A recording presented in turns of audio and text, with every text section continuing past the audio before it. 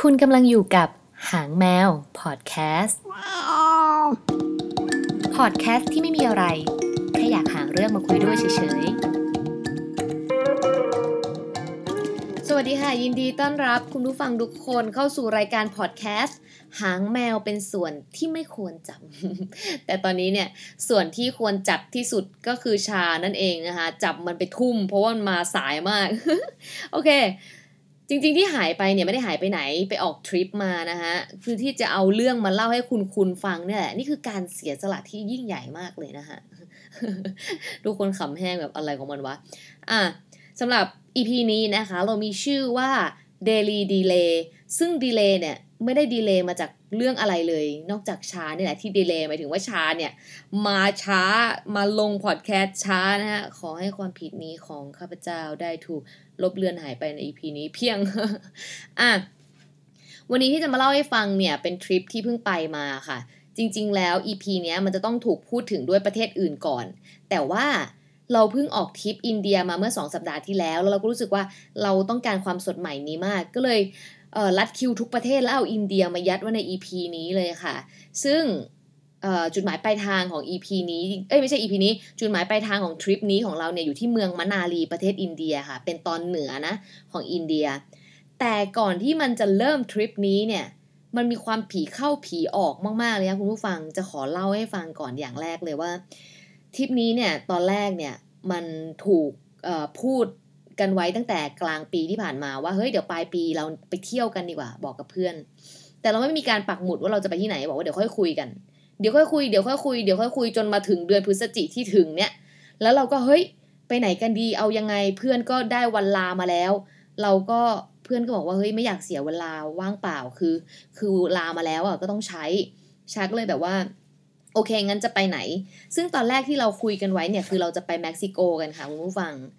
แต่เราไม่ได้จองตั๋วแล้วพอเรากดดูราคาตั๋วตอนนั้นเราก็ช็อกมากโอ้โห40,000ไม่ไหวว่าเม็กซิโกแบบเอาไว้ปีหน้าละกันแล้วแบบจองตั๋วตั้งแต่เนิ่นๆอะไรอย่างเงี้ยแล้วก็คุยว่า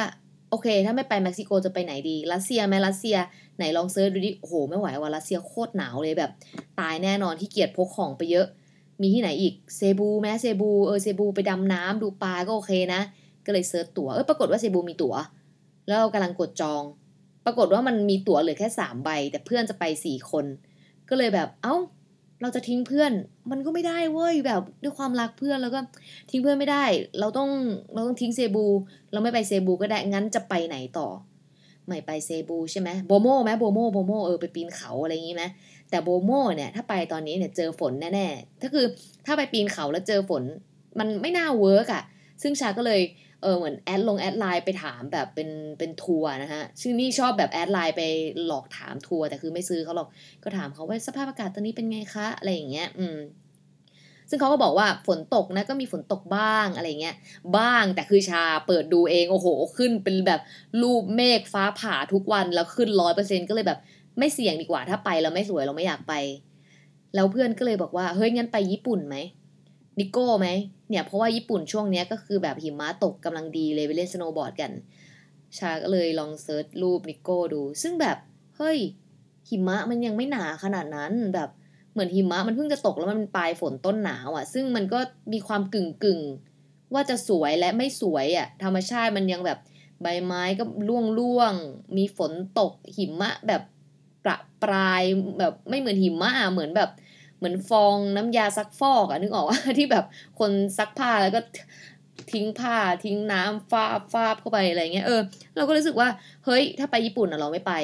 เพราะช่วงนี้เรารู้สึกว่ามันยังไม่พีคมันยังไม่สวยแล้วเรารู้สึกว่าเราเคยไปญี่ปุ่นหลายทีแล้วถ้าจะไปเราอยากไปที่เรายังไม่เคยไปเราก็เลยบอกเพื่อนว่าเฮ้ยถ้าไปญี่ปุ่นอ่ะก็ไปเลยเราไม่ไปแล้วก็เหมือนจะแตกหักกันตรงนี้ฮะเพราะว่าเพื่อนจะไปเพื่อนยืนยันว่าเพื่อนจะไปเราก็เลยบอกว่าโอเคได้งั้นก็แยกย้ายนะเราไม่ไปและในขณะที่เพื่อนกำลังจะกดจองตั๋วญี่ปุ่นกันนะฮะชาก็เลื่อนสกอร์บาร์เล่นๆหน้า Facebook ปรากฏว่าไปเจอเพจหนึ่งค่ะขอพูดชื่อเลยแล้วกันเนาะชื่อเพจว่าเที่ยวก่อนตายเพจเนี้ยเขาแชร์ข้อมูล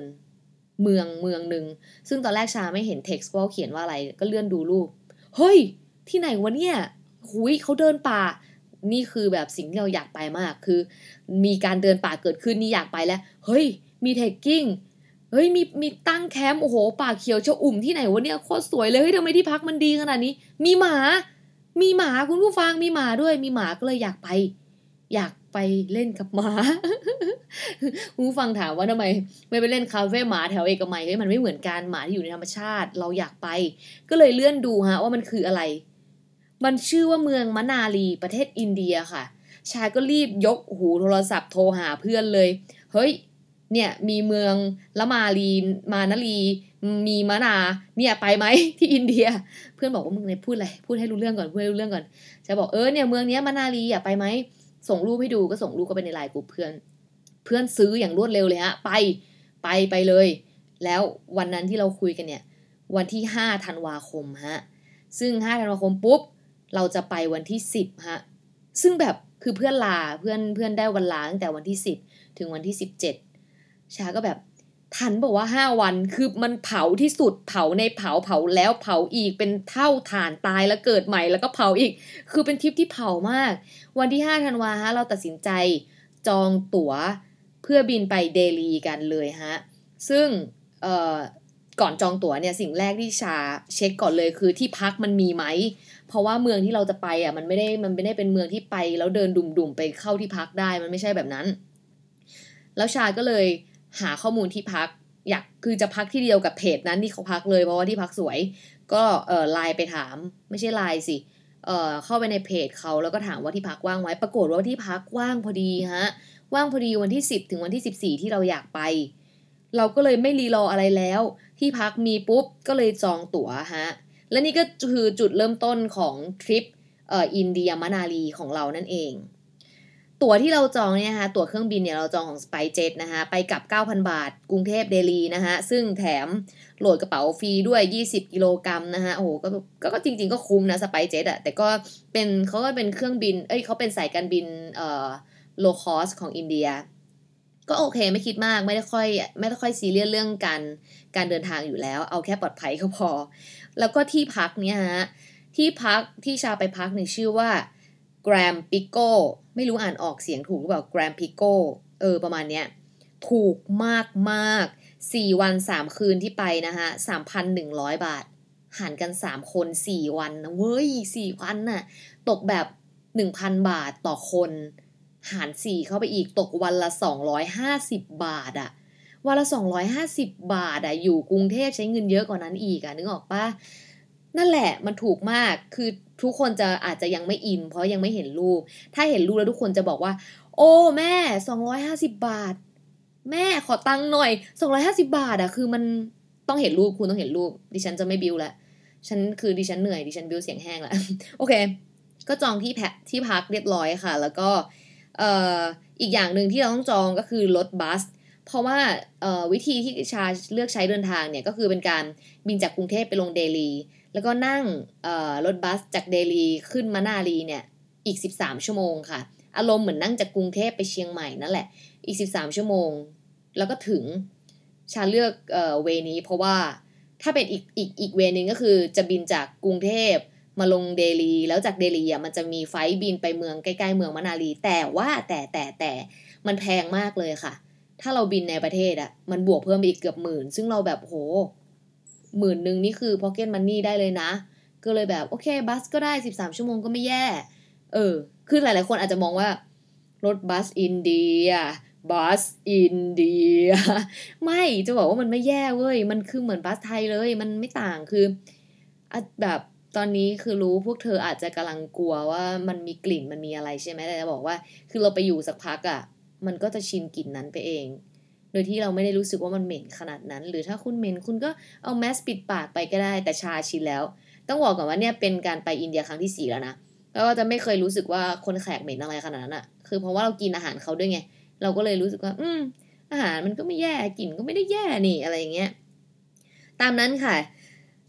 เราก็จองตั๋วเครื่องบินจองที่พักจองบัสซึ่งบัสเนี่ยจริงๆแล้วคุณต้องเช็คดีๆนะว่ามันเป็นรถนอนหรือเปล่าขึ้นรถที่ไหนการจ่ายเงินเป็นอย่างไรเพราะว่าบางทีเนี่ยมันจะต้องโอนเข้าบัญชีเขาโดยตรงแล้วบางทีมันอย่างชาเจอปัญหาตอนที่จะโอนตังค์ให้ที่พักเพราะเราจองกับที่พักโดยตรงไม่ได้จองผ่าน เว็บไซต์อะไรต่างๆแล้วจองกับที่พักโดยตรงแล้วมันโอนเงินยากมันต้องใช้หลายวันทำการในการโอนต่างประเทศอะไรอย่างเงี้ยในที่ธนาคารก็เลยเหมือนสุดท้ายเราจบด้วยการเราจองโรงแรมเดิมนี่แหละแต่ว่าเราไม่ได้จองผ่านโรงแรมโดยตรงเราจองผ่านAirbnb อีกทีนึงซึ่งก็โอนเงินง่ายกว่าก็เลยจองผ่านอันนั้น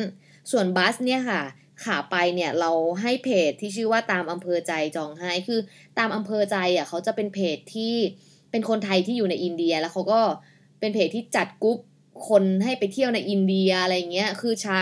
ขอความช่วยเหลือเขาหลายครั้งแล้วตอนที่ชาอยู่อินเดียเพราะว่าเขาเป็นคนใจดีพี่เขาเป็นคนน่ารักแต่เขาจะตอบช้าหน่อยเพราะว่าเบสเขาอยู่ที่อินเดียอะไรเงี้ยเวลาเขาอะไรอย่างนี้ด้วยเนาะการติดต่อสื่อสารมันก็จะช้านิดนึงอย่างขาไปอย่างเงี้ยบัสขาไปก็เลยให้เขาจองให้เขาจ่ายตังค์แล้วก็เราก็โอนเข้าบัญชีไทยให้เขาก็เรียบร้อยง่ายดายแต่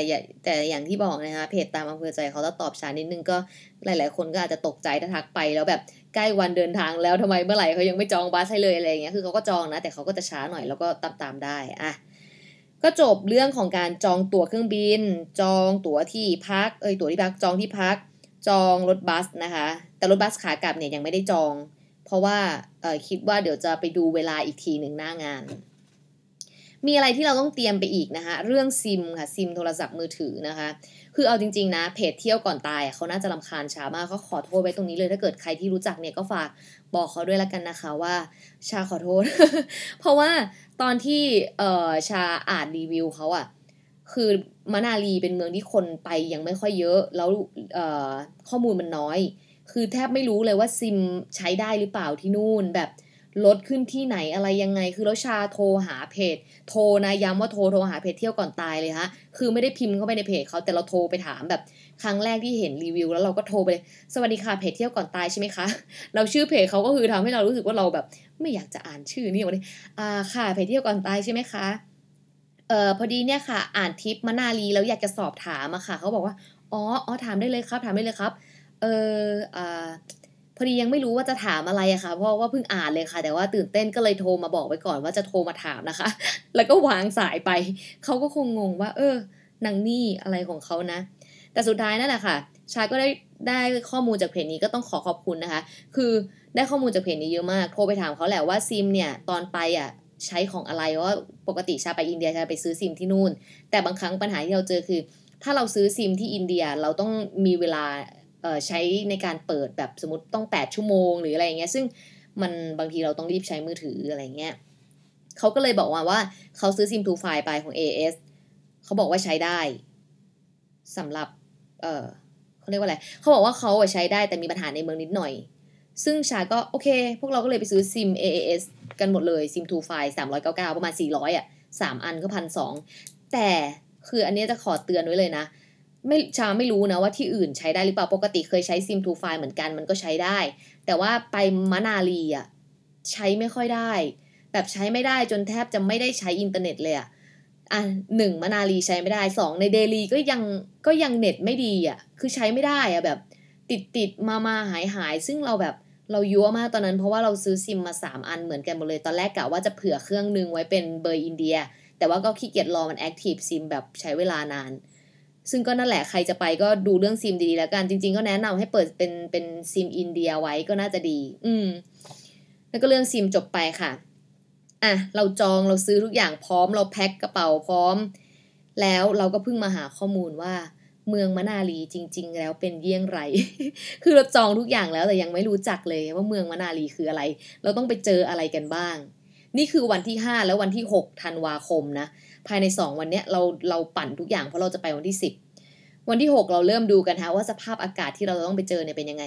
ก็เซิร์ช Google เลยฮะโอ้โหแทบช็อกเพราะว่าสภาพอากาศที่มันขึ้นมามันเขียนแบบ-1 องศา-7 องศาแล้วคือมีฝนมีหิมะแบบเฮ้ยเดี๋ยว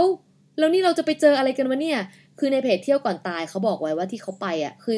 ชามไม่แน่ใจว่าเขาไปช่วงไหนคือเขาเพิ่งล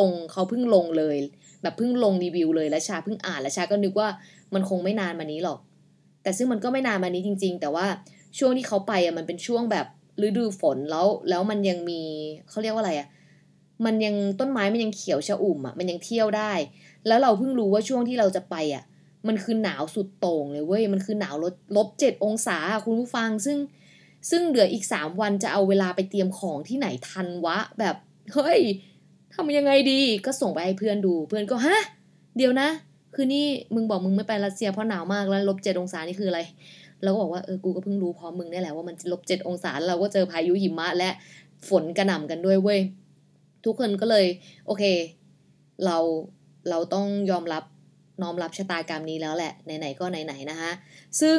จะบอกว่าโชคดีของชาโคตรที่ไปเจอเสื้อกันหนาวตัวหนึ่งที่มันแบบมัน-7 องศาแล้วมันเอาอยู่อ่ะอันนี้คือปักหมุดให้เลยนะชื่อแบรนด์ว่าฮูดินี่นะฮะตัวเดียวใส่แล้วแบบเอาอยู่ทุกอย่างถ้าไม่อยากตายไปเซิร์ชแบรนด์นี้ไม่ก็เข้า IG ชาแล้วไปกดดูคือมันเป็นเสื้อกันหนาวที่ใส่ตัวเดียวแล้วฉันรอดฉันไม่ต้องใส่เป็นหมีเว้ยอ่ะเรื่องสภาพอากาศเราปล่อยเบอร์แล้วเพราะเรารู้สึกว่าเราทำอะไรไม่ได้-7 องศาพายุหิมะพายุฝนนี่คือสิ่งที่รู้ในหัวแล้วเราก็ไม่รู้ด้วยซ้ำว่ากิจกรรมที่เราจะทำได้มันมีอะไรบ้างเพราะด้วยความที่มันเป็นช่วงเปลี่ยนฤดูพอดีอ้าวแล้วอย่างนี้กูจะไปเทคกิ้งได้เปล่าวะแล้วอย่างนี้มันจะเดินเล่นได้เปล่าวะมันอะไรยังไงวะเนี่ยสภาพอากาศเป็นยังไงไม่มีใครรู้เราก็เลยเตรียมของไปรวมๆหลายๆอย่าง1เลยคือเราอยากเทคกิ้งใช่ไหมเราเลยเอาไม้เทคกิ้งไป2ถ้ามันเทคกิ้งได้เราก็ต้องเอารองเท้าเทคกิ้งไปด้วยชาก็เลยเลือกใส่รองเท้าเทคกิ้งไปเลยตั้งแต่ออกจากบ้านน่ะก็คือไม่เอารองเท้าแตะไปด้วยคือลืม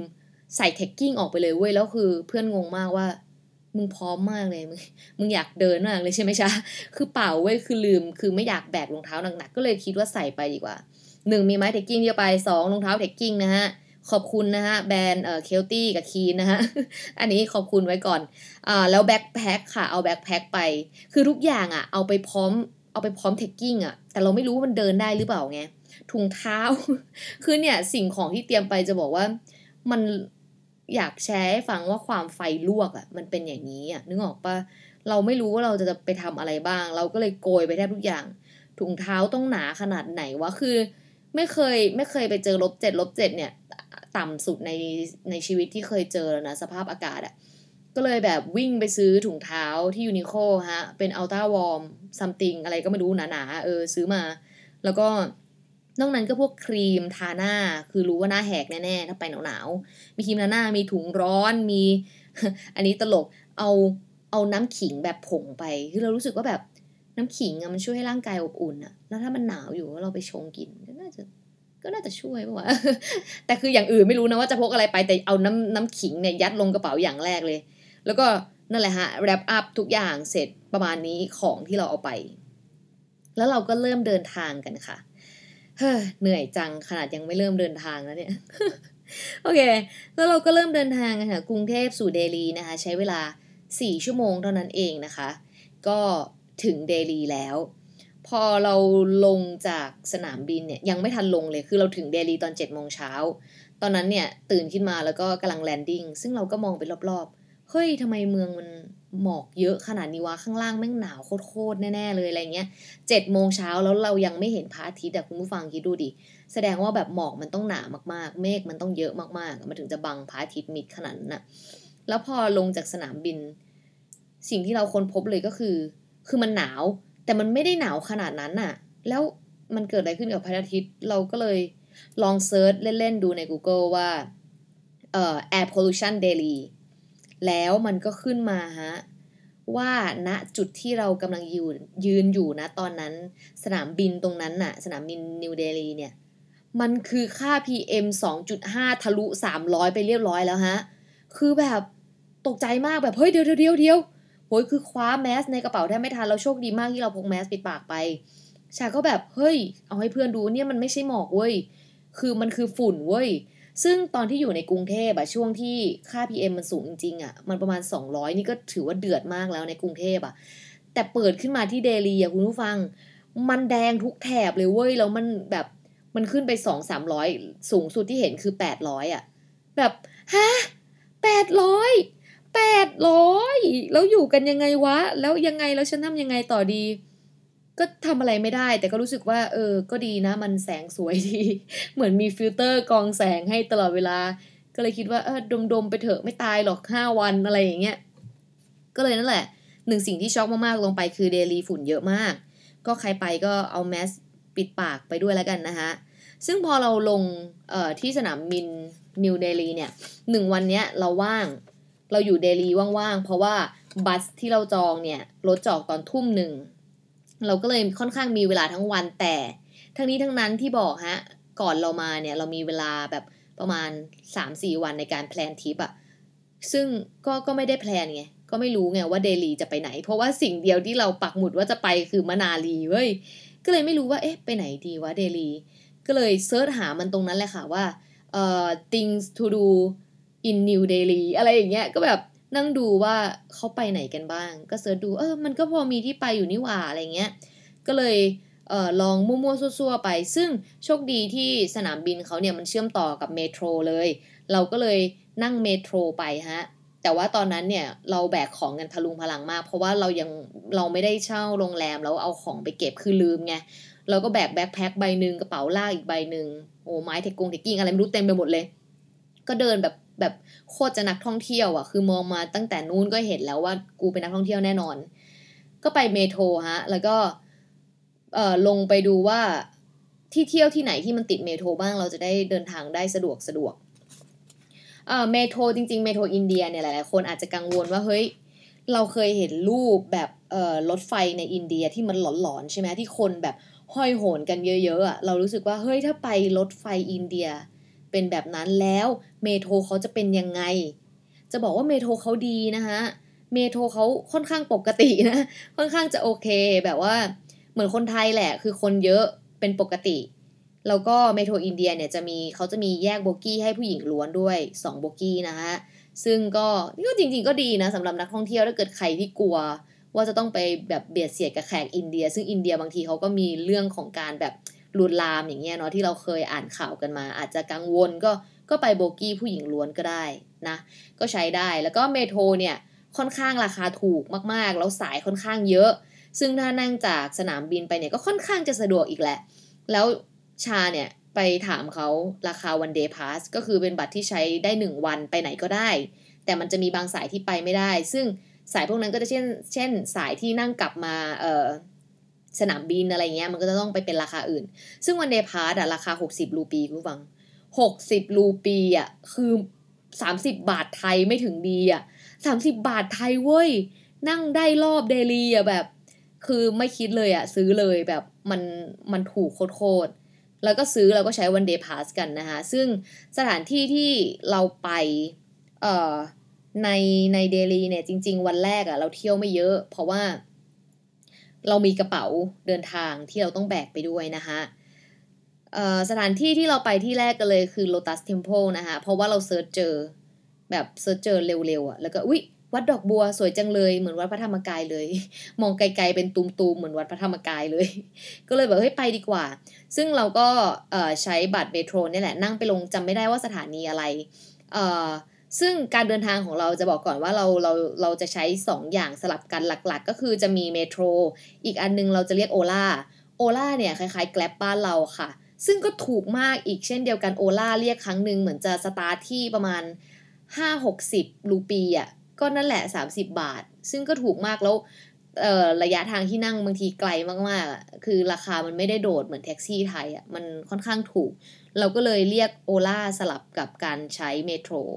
แต่โอล่าเนี่ยถ้าเกิดคุณจะใช้บริการเนี่ยคุณจะต้องมีเบอร์โทรศัพท์อินเดียเพื่อแบบให้มันส่ง OTP ทุกครั้งที่คุณจะขึ้นรถคุณเรียกแท็กซี่ปุ๊บเขาจะขอ OTP คุณเวลาแบบขึ้นรถไปเพื่อยืนยันตัวตนแต่โชคดีไงเพื่อนชาเคยเปิดเบอร์อินเดียไว้แล้วแอปมันก็ใช้ได้ยาวๆก็เลยเรียกโอล่าก็สบายไปเพราะว่าเราไม่ต้องไปนั่งเถียงกับตุกเว้ยคือถ้าคุณไปอินเดียแล้วไปขึ้นตุกอ่ะก็จะมีความปวดหัวหน่อยแม่งพาอ้อมบ้างแหละมากดตังค์บ้างแหละนู่นนี่นั่นอะไรก็ไม่รู้สรรพสิ่งนะก็เลยคิดว่าขึ้นโอล่าดีกว่าสบายกว่าที่แรกที่เราไปนะคะก็คือ Lotus Temple นะคะ Lotus Temple เนี่ยตอนเราไปถึงเนี่ยเราก็คือเพื่อนบอกว่าจะมีอะไรหรือเปล่ามันดูไม่มีอะไรแชร์ก็บอกไม่เป็นไรแวะถ่ายรูปสถาปัตยกรรมสวยงามพวกเราก็เดินแบกกระเป๋าไปฮะปรากฏว่าเขาไม่ให้เข้าเว้ยเพราะว่าเขาไม่ให้เอากระเป๋าเดินทางเข้าเราก็เลยแบบงั้นยูมีที่ฝากให้ไหมอะไรเงี้ยเขาบอกเขาไม่มีแล้วเขาก็ไล่ออกไปข้างนอกเลยเว้ย แล้วเราก็อะไรวะแล้วก็เลยแบบยืนงงๆกันอยู่ข้างหน้าทางเข้าแล้วอยู่ดีๆก็ได้ยินคำว่าไม่เอาก็เลยแบบนึกว่ามีคนไทยเว้ยถ้าเจอคนไทยอ่ะกะว่าจะฝากกระเป๋าเขาแล้วจะเข้าไปก็หันไปเป็นอาบังคนนึงยืนคุยโทรศัพท์อยู่แล้วก็พูดว่าไม่เอาเราก็เฮ้ยทำไมเขาพูดไทยได้วะแล้วสักพักเขาก็พูดเป็นภาษาอินเดียแบบอะไรก็ไม่รู้แล้วก็พูดขึ้นมาอีกไม่เอาคือมันเหมือนเป็นภาษาอินเดียเว้ยเขาว่าไม่เอาแต่เราไม่รู้ว่าแปลว่าอะไรแต่คือมันคือไม่เอาอย่างนี้เลยชัดมากเหมือนภาษาไทยเลยแล้วเราก็ยืนขำนานมากแบบเพราะเขายืนแบบไม่เอาแล้วเราก็แบบไม่ได้ขายอะไรไม่เอาอะไรไม่อะไรเงี้ยแบบก็ยืนขำเขาอะไรเงี้ยแต่คือเข้าไม่ได้โลตัสเทมเพลชาก็เลยคุยกับเพื่อนบอกว่าโอเคงั้นสลับกันเข้าดีกว่าเดี๋ยวเราขอเข้าก่อนเราจะเข้าไปเก็บรูปแล้วก็เพื่อนก็เฝ้ากระเป๋าไปก่อนอะไรเงี้ยแล้วก็วิ่งเข้าไปเลยมันก็แบบมันมีความเหมือนสวนหลวงอ่ะคุณผู้ฟังแบบเป็นสวนอ่ะแล้วก็มีวัดใหญ่ๆอยู่ตรงกลางแบบแต่หน้าตาไม่เหมือนวัดเลยนะเป็นรูปดอกบัวขาวๆแบบเป็นตึกรูปดอกบัวขาวๆแบบเหมือนวัดพระธรรมกายอ่ะที่แบบมองไกลๆเป็นตูมๆอย่างนั้นนะแต่ก็ไม่มีอะไรชาไม่ได้เข้าไปดูข้างในด้วยซ้ำเพราะว่าเราไม่อยากให้เพื่อนรอนานก็เลยแบบถ่ายแล้วก็เดินออกมาแต่ข้อเสียของการไปไหนมาไหนคนเดียวในประเทศอินเดียก็คือคุณจะถูกดึงตัวไปถ่ายรูปตลอดเวลาแบบหรือบางคนก็ไม่ได้ดึงตัวคุณไปแต่เอาตัวเขาเข้ามาใกล้ตัวเราหรือว่าเดินมาถึงก็เอากล้องมาจ่อหน้าคือเขาอยากถ่ายรูปกับเขาเรียกว่าอะไรเขาอยากถ่ายรูปกับนักท่องเที่ยวมากๆนี่คือหนึ่งสิ่งที่คนอินเดียเป็นแต่ชาค่อนข้างจะชินแล้วเพราะว่าเราเคยไปหลายครั้งแล้วก็ถ่ายได้จะประหนึ่งเป็นดาราดังเลยมาจ้าแล้วก็เดินออกไปหาเพื่อนแล้วก็ move ไปหาข้าวกินกันค่ะเรากินง่ายมากมื้อแรกเป็นมื้อที่แค่อยากหาที่นั่งพักอะไรอย่างเงี้ยก็เลยคุยกันว่าเฮ้ยวันนี้เราไม่เที่ยวกันไหมเราไปหาที่นั่งรอรถบัสดีกว่าเพราะว่าเรามีกระเป๋าเดินทางอะแล้วคือถ้าสมมติว่าที่นี่เข้าไม่ได้ที่อื่นมันก็มีโอกาสว่ามันจะเข้าไม่ได้เพราะว่าแบบกระเป๋าเดินทางพวกเรามันใหญ่สถานที่ท่องเที่ยวเขาอาจจะห้ามอะไรเงี้ยก็เลยแบบโอเคได้งั้นเดี๋ยวเราจะมาลงเดลีวันสุดท้ายก่อนกลับแล้วเราจะเช่าโรงแรมสักที่เอากระเป๋าไปเก็บแล้วเราค่อยเที่ยว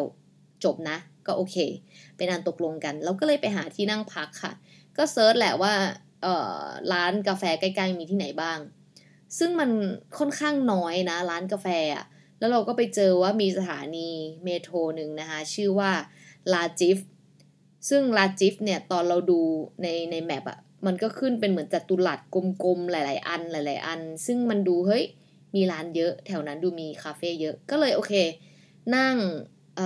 โอล่ามั้งเรานั่งใต้ดินไปลงที่ลาจิฟขึ้นมาก็แบบโอ้โห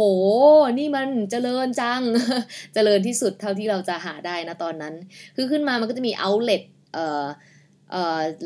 เสื้อผ้ารองเท้าแบรนด์ต่างๆนะฮะแบบ Adidas ใดๆนะเต็มไปหมดเลยแถวนั้นน่าจะเป็นแหล่งที่วัยรุ่นเขาเดินเที่ยวกันพวกเราก็เดินหาคาเฟ่ในระหว่างที่เดินอยู่ที่สถานีลาจิฟเนี่ยก็จะมีแขกเข้ามาทักทายอยู่เรื่อยๆว่าไปไหนอยู่ไปเที่ยวไหนมาเนี่ยมากันกี่วันเนี่ยโอ้ยเพื่อนเขาขับรถอยู่นี่นะเอารถไหมอะไรอย่างเงี้ยซึ่งแบบไม่เป็นไรซึ่งก็จะมีพี่คนหนึ่งในทริปชื่อพี่แบงค์ก็จะเป็นคนอัธยาศัยดีมากคุยกับแขกทุกคนคุยอยู่นั่นน่ะคุยจนแขกเดินตามขอทานก็คุยโฮมเลสก็คุยพี่แบงค์อย่าไปคุยเขาเดินตามพี่ก็ไม่รู้ทำยังไงก็เขาเข้ามาทักพี่ก็อยากคุยกับเขาพี่แบงค์ไม่ได้อย่าคุยกับทุกคนพี่อย่าอัธยาศัยดีมากจนเกินไปเดี๋ยวของหายพี่เช็คกระเป๋าตังค์ยังเช็คมือถือยังอยู่เปล่าอะไรอย่างเงี้ย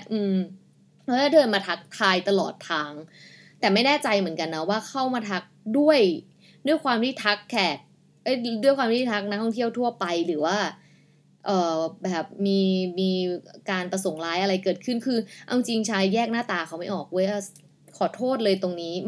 ไม่รู้จริงๆว่าใครมาดีมาร้ายเว้ยนึกออกป่ะคือบางคนน่ะเขาก็มาดีแต่เขาชวนคุยเยอะจนเรารู้สึกว่าเขาไม่ได้มาดีแล้วแหละอะไรเงี้ยนึกออกว่าก็เลยแบบเฮ้ยเอาเป็นว่ากูไม่คุยกับใครแล้วกูจะไม่คุยกับทุกคนที่เดินถามกูจะเป็นใบ้ก็เลยแบบเดินหน้าตาแบบหยิ่งมากไม่คุยไม่เอาไม่อะไรไม่เอาอะไรเงี้ย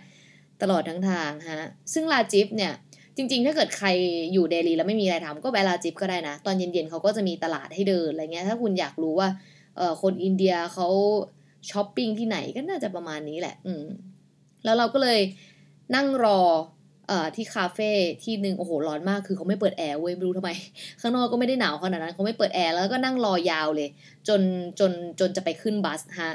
ก็สัก 5-6 โมงเนี่ยชาก็เรียกโอล่าแล้วเรียกโอล่าไปคือต้องบอกก่อนว่าลาจิฟกับที่ขึ้นบัสเราอ่ะไม่ได้ไกลกันก็เลยคิดว่าโอล่าไปรถก็ไม่น่าติดก็นั่งโอล่าไปเรียกโอล่ามาปุ๊บตอน 5 โมงใช่ไหมเขาก็ขับไปขับอยู่ค่ะคนขับโอล่าก็คือก็คนขับแท็กซี่นั่นแหละคนขับแท็กซี่ก็บอกว่าเดี๋ยวมา5 นาทีแป๊บเดียวเขาสายแล้วเขาเลทแล้วอยู่ดีๆเขาก็จอดข้างทางแล้วเขาก็ทิ้งพวกเราลงไปเลยอุ้ยเ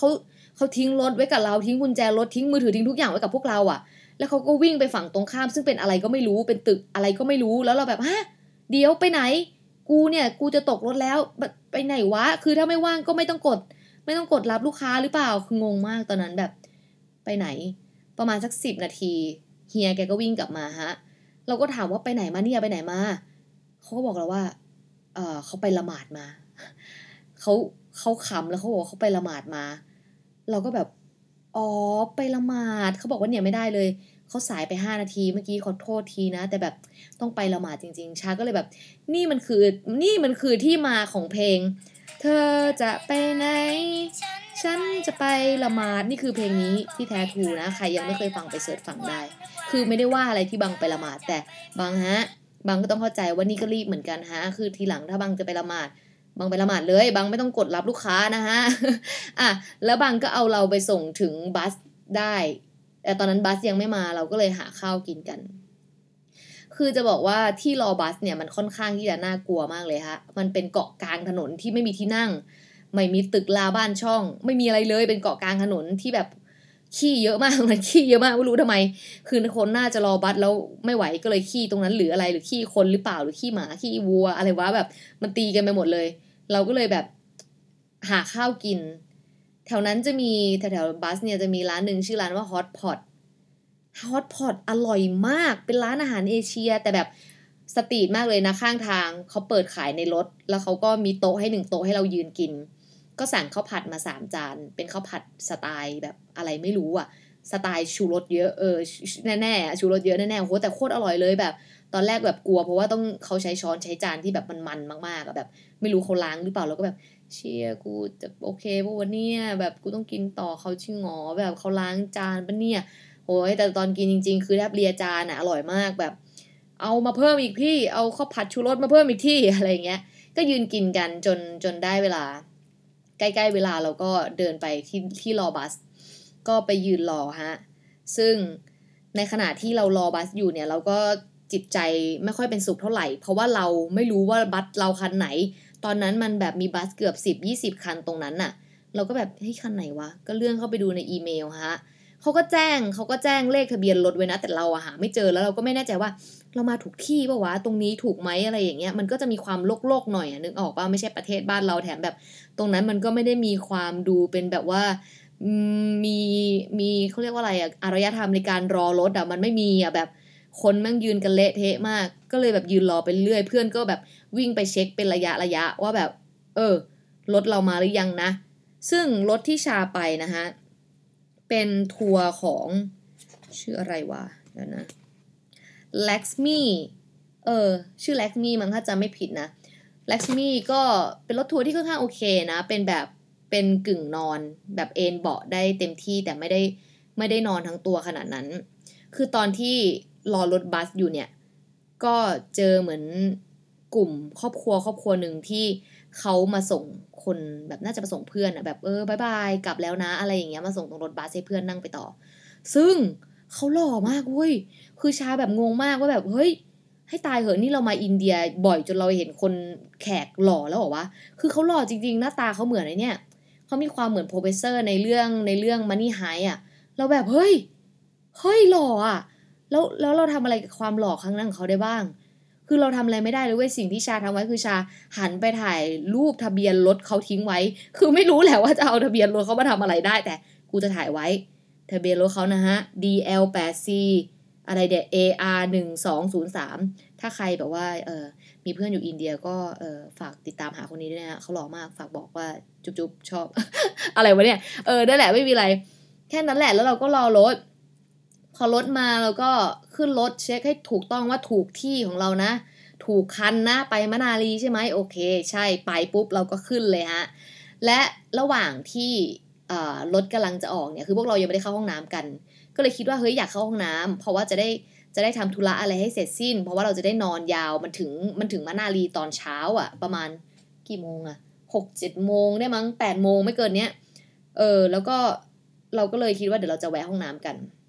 แล้วปรากฏว่ารถมันออกไปได้แป๊บเดียวอ่ะเขาก็ไปจอดฝั่งตรงข้ามแล้วก็จอดที่ปั๊มชาก็เลยแบบเฮ้ยงั้นเข้าห้องน้ำดีกว่าก็เลยเอาแบบโฟมล้างหน้ายาสีฟันอะไรไปให้เสร็จสับแล้วเราก็บอกเพื่อนว่าเฮ้ยเดี๋ยวไปห้องน้ำนะก็เราเพื่อนก็บอกโอ้ไปด้วยก็เลยไปด้วยกันแล้วขณะที่แปรงฟันอยู่เหมือนเราเห็นรถเราเนี่ยมันค่อยๆเคลื่อนตัวออกไปเราก็เฮ้ยเดี๋ยวนะอะไรวะแล้วเพื่อนที่อยู่บนรถก็โทรมาบอกว่ามึงไปไหนรถจะออกแล้วรถออกแล้วมึงรถออกแล้วก็เลยแบบฮะรถไปแล้วเหรอแล้วกูอยู่ดิก็เลยวิ่งตามไปเว้ยคือเหมือนคนขับรถเขาลืมว่าเราเข้าน้ำอยู่แล้วก็วิ่งขึ้นไปแบบโหหน้าตาตื่นแบบหน้าตาตื่นมากอะแบบทุกอย่างยังเปียกอยู่แบบหน้าเปียกคือวิ่งออกมาแบบอะไรวะแล้วปรากฏว่าคือรถมันไม่ได้จะออกตัวเว้ยรถมันแค่จะเคลื่อนที่เพื่อหลบแบบจอดดีๆอะแล้วเราวิ่งแบบ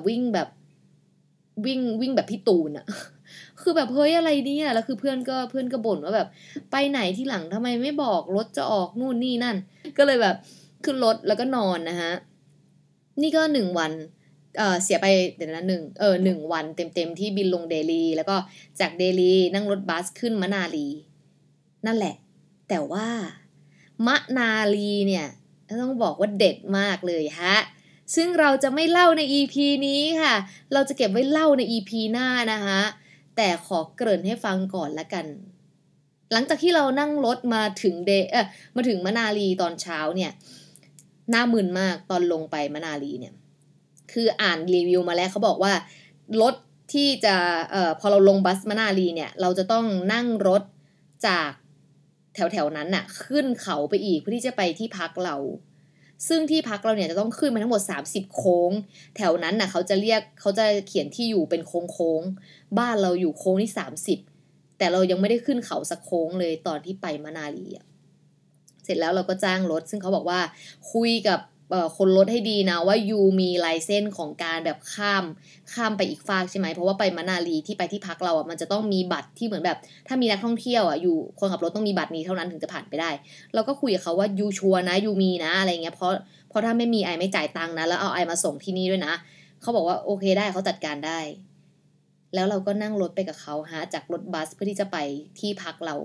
พอนั่งไปถึงหน้าด่านค่ะคุณผู้ฟังมันก็เกิดปัญหาอย่างที่เราคิดจริงๆคือเขาไม่มีใบที่จะพาเราข้ามไปได้ชาก็เลยบอกว่าเนี่ยเราถามแล้วใช่ไหมว่ามีหรือเปล่าซึ่งยูบอกว่ายูจัดการได้ยูบอกว่ายูมีอะไรเงี้ยเขาก็แบบให้เรารอเป็น10 นาทีบนรถแล้วเขาก็ลงไปคุยกับแบบตำรวจอะซึ่งเขาก็บอกว่าแล้วเขาก็เดินขึ้นรถมาเขาบอกว่าเนี่ยเดี๋ยวเขาอะจะพาเราขับไปหลังสวนแอปเปิลแล้วเดี๋ยวเขาอะจะจอดให้พวกเราลงตรงนั้นแล้วเราต้องเดินทะลุสวนแอปเปิลไปเพื่อไปยังถนนอีกฝั่งนึงแล้วเขาจะมาที่ด่านเดิมแล้วเขาจะขับผ่านด่านไปรับเราตรงนั้นชาฟังดูแล้วมันไม่ใช่เลยฮะใครฟังก็รู้ว่าเนี่ยมันเป็นแผนการของการที่เรากำลังถูกหลอกไปฆ่าหรือไม่ก็ถูกหลอกค้าประเวณีถ้าไม่ค้าประเวณีก็ต้องค้ามนุษย์หรือมันจะเอาเราไปทำอะไรวะคือฟังดูก็รู้ว่ามันไม่ปกติอ่ะคืออะไรอ่ะแบบคือเหมือนเขาจะไปหลอกด่านว่าเอ้ยบนรถไม่มีคนแล้วขับผ่านไปได้แล้วใช่ไหมแล้วเขาก็จะขับเพื่อไปรับเราอีกฝั่งหนึ่งเว้ยซึ่งมันไม่ใช่ดินี่มันคือการหนีเข้าเมืองหรือเปล่าวะบ้าแล้วมันไม่ใช่นั่นแหละฮะแต่ว่าเราจะเจอกับอะไร